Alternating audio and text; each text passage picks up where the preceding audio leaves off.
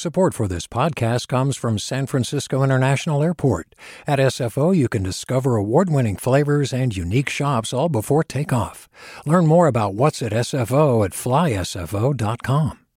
Hey, it's Avery Trufelman, host of Articles of Interest, and I've got to say, I've been a fan of KQED ever since I was a little kid, and I would come out to San Francisco to visit my grandma. It was just what we'd always turn on every time we got in the car, every time we were making dinner and turning on the radio. It was always KQED. And then over the years, I've become a massive fan of KQED podcasts because this is local reporting at its best. These are answers to questions you've always wanted to know, interviews with exciting, unusual voices, necessary journalism, all told with love and care and artistry. And did you know that a majority of KQED's funding actually comes from members? It's just people like you and me supporting the programs they love, while also getting access to cool events, behind-the-scenes footage, and so much more. If you want to sign up and be a part of this amazing community, visit donate.kqed.org/podcasts to become a member today. That's podcasts with an S. Thank you for listening, and thank you for your support. From KQED. Since the very beginning of the pandemic, hospitals have struggled to secure protective equipment they've needed. Simple things like masks. And as more places in the Bay Area open up and people start going outside, frontline nurses and hospital staff who've been working this whole time are worried. To see the lack of resources is really, really frustrating. I mean, there are days that I'm scared for myself as an individual. For the most part, I just feel enormously sad and angry. The federal government failed, the state failed to supply hospitals with enough protective equipment. Today we'll talk about how Bay Area hospitals were left to fend for themselves and who's more prepared to face the pandemic going forward. I'm Devin Katayama. Welcome to the Bay.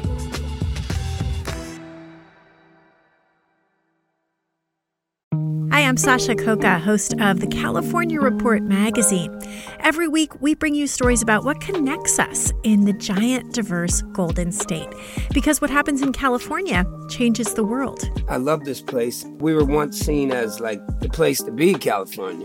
The land of milk and honey. That's where you go to Sunshine State, but we just have challenges right now. KQED's California Report magazine. New episodes drop every Friday, wherever you get your podcasts. Hey, what's up? I'm Erica Cruz Guevara, the host of The Bay. Donations keep independent journalism alive and healthy. And you support outstanding journalism when you support KQED. So if you haven't yet, check out donate.kqed.org/podcasts. That's donate.kqed.org/podcasts with an S. Healthcare workers are very apprehensive. Molly Peterson is a science reporter for KQED. Even though the surge didn't arrive, even though in the Bay Area we managed to flatten the curve, healthcare workers still see cases rising and the potential for more people to come into hospitals. And when there's more traffic in hospitals, there's a greater need for protective gear and PPE of all kinds, not just masks, but also gloves and gowns and all kinds of other things, has been shaky, sometimes available and sometimes not. Just to walk around the hospital, just to walk around the ER, I wear, scrubs, and I wear a mask, and I wear glasses, so I don't necessarily wear goggles or a face shield all the time until I'm in contact with a patient. And then I wear a head covering. Diane Fagan is a charge nurse. She works part-time at Highland Hospital. She's been there for 16 years. And she says she's really worried about not having enough PPE in the future. No, I'm not afraid to go to work. I mean, I'm afraid that I'm not going to be able to keep up and provide good care because the lack of resources is my biggest fear. She says that in the emergency room, when she's been there, she hasn't had what someone would call a shortage. But they are in these hospitals conserving the use of these masks and gowns and gloves. I'm a reduce, reuse, recycle person, but I'm going to be hard pressed to put my face in a mask that's been sterilized and used prior. With an N95, you can use it over the course of several hours, and you can use it coming in and out of multiple rooms. That may or may not be ideal, but that's a thing they can do to preserve its life longer. But using it and then knowing it's dirty, having that sense of it being contaminated, and then having to try to disinfect it and reuse it, that's a scary thing, and that's a story we've heard nationally, actually. When I go into work, my fear is that will I be able to keep up? Will I be able to take care of everyone that needs to be taken care of? And how long will we be able to withstand this constant pressure of taking care of people with COVID-19? How long have nurses and hospital staff had to work like this? Since the very beginning of the pandemic, we got information from the state where hospitals responded to a survey the state did in January and in March. And the state said, hey, how are you feeling about your protective gear and how much do you have on hand? And these facilities said, we don't have much on hand and we're a little worried about the supply chain. So there's been some kind of constraint, some kind of limitation on PPE availability for most of this year. This limitation over access to PPE remains the case today. That's despite the fact that counties are beginning to ease shelter-in-place restrictions. And that's part of the reason why hospitals and why nurses are beginning to worry all over again. There are days that I'm scared for myself as an individual. For the most part, I just feel enormously sad and angry that the resources for healthcare and the funds for healthcare have just been allowed to be decimated over probably at least the last generation and a half, if not a full 2 generations. Bay Area counties are starting to allow more businesses to reopen. More parks and places are going to start filling up with people. What do we know about how prepared hospitals are for this? Well, I was going to say, let's go back to when the counties said we're going to have a reopening plan, and this came also from Governor Newsom. The idea was that we'd follow these 6 indicators, and one of the indicators was, do hospitals have 30 days of equipment on hand? We need to make sure that that infrastructure is protected and to make sure that those assets are well prepared. But some counties are making hospitals certify in writing that they have 30 days of supplies. Some counties are not making hospitals certify at all. And some counties are taking verbal reports. Just they're saying, oh, okay, do you have it? Great. But we know for a fact that the Alameda Health System has told us at KQED and has told Alameda County that they have just about 2 weeks of these supplies on hand, which is about what they had before the pandemic started. Wow. And so I imagine in the middle of a crisis, hospitals should be able to look to the federal government, maybe even to the state for assistance for things like this. Is that how it actually works? Well, that's not how it's working this time because the federal government hasn't taken a leadership role in that. We know that the Strategic National Stockpile used to have masks in it, but after another pandemic 11 years ago, it never got replenished. There is not enough inventory to meet the needs of the doctors and the nurses. The U.S. has already dipped into the Strategic National Stockpile. At the state level, there weren't many things in our stockpile in the way of protective gear. The state has tried to contract to support getting more masks, but those contracts have either been canceled or come through really, really, really slowly. At one point, the governor said we were going to get 200 million masks, and we haven't gotten it. We have secured, through a consortia of nonprofits and a manufacturer here in the state of California, upwards of 200 million masks. That's put a lot of pressure on counties to support these local healthcare facilities who say they're in trouble. And that leaves a lot of responsibility on counties, like Alameda County. How does a county like Alameda, where Diane works, get the masks and other protective equipment they need in the first place? Something that Alameda County has made possible for all healthcare facilities, from dentist offices and, skilled nursing facilities up to hospitals, is they basically have given these facilities the opportunity to submit requests, and they've been helping to fulfill them.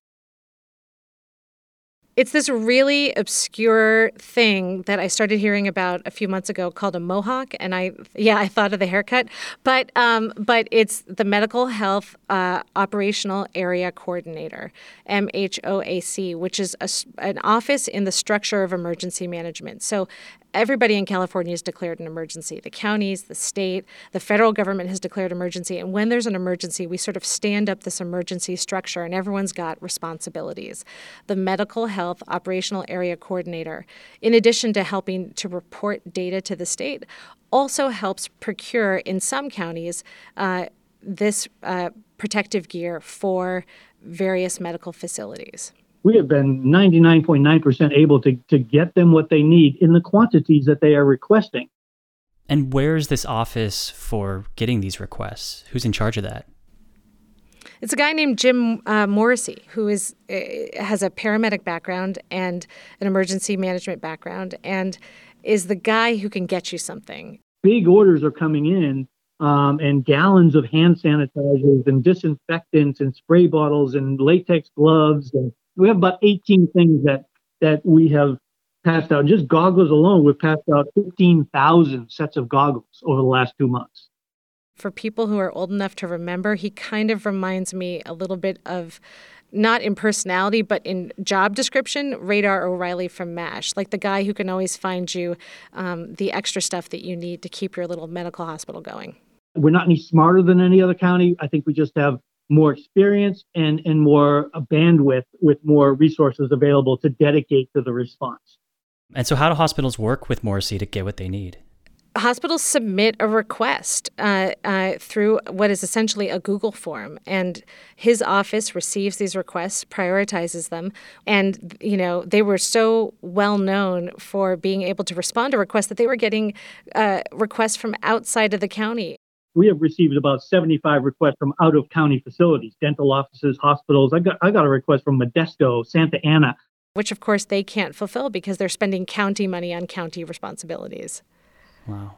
So if they're fulfilling so many of the requests, why can't they request, more protective gear, enough to make that 30-day limit that the state and everybody's saying is so important? The long-term goal is for private companies and even facilities, healthcare facilities organized as non-for-profit, to stand up on their own and be able to obtain their own supply chain. The government can't help people forever. It was described to me sort of like, look, when we started having terrible wildfires that were unlike what we had in the past, of course we have to provide more support for them. But the goal is to help everyone adapt to be more resilient to disaster in the long run. Because local hospitals are left to figure out how to get protective equipment on their own, securing this equipment is easier for wealthier hospitals than public ones. So there isn't really a lot of equity. Counties respond to what hospitals raise their hands and say they need. And it's up to hospitals to sort of be responsible about attempting to get things on their own if they possibly can. This pandemic is revealing these great divides between richer and poorer healthcare facilities and who has access to them and what those facilities have. Like at Stanford, I spoke to the vice president of supply chain, and they have a sense of how to be resilient in this kind of a crisis. They have suppliers who are strong and have strong connections to other places. They've got finances, they've got money, and they've got the ability to sort of change how they manage inventory. So maybe they buy whatever they can and they store more things on site. They shift where they're storing these materials. Not all hospitals operate that way. And so there are kind of public and quasi-public hospitals like the Alameda Health System that don't have a huge amount of cash on hand. And for them, it's a little bit more of a struggle.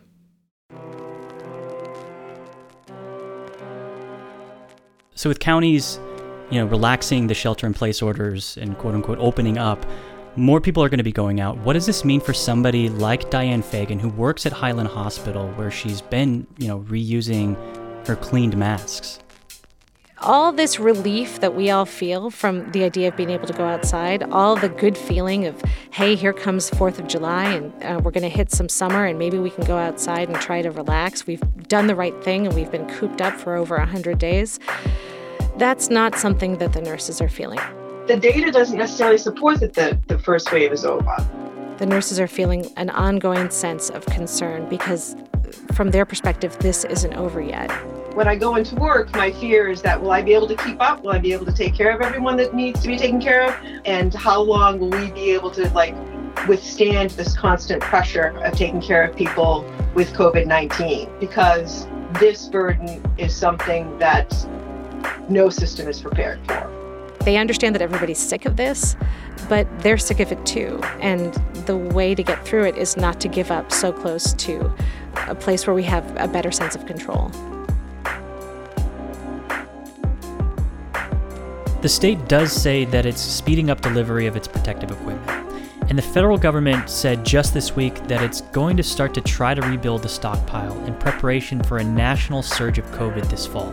But Molly says healthcare workers she's talked to are skeptical that it'll happen. The Bay is produced by Erica Cruz Guevara and Alan Montecillo. I'm Devin Katayama. That's it for us. Talk to you next time.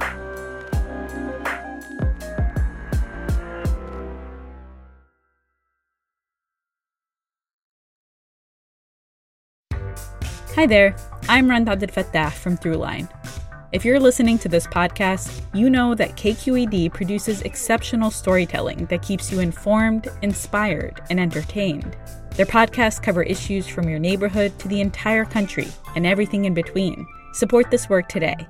You can help us continue to bring quality podcasts to your ears. Just head to donate.kqed.org/podcast. That's donate.kqed.org/podcast.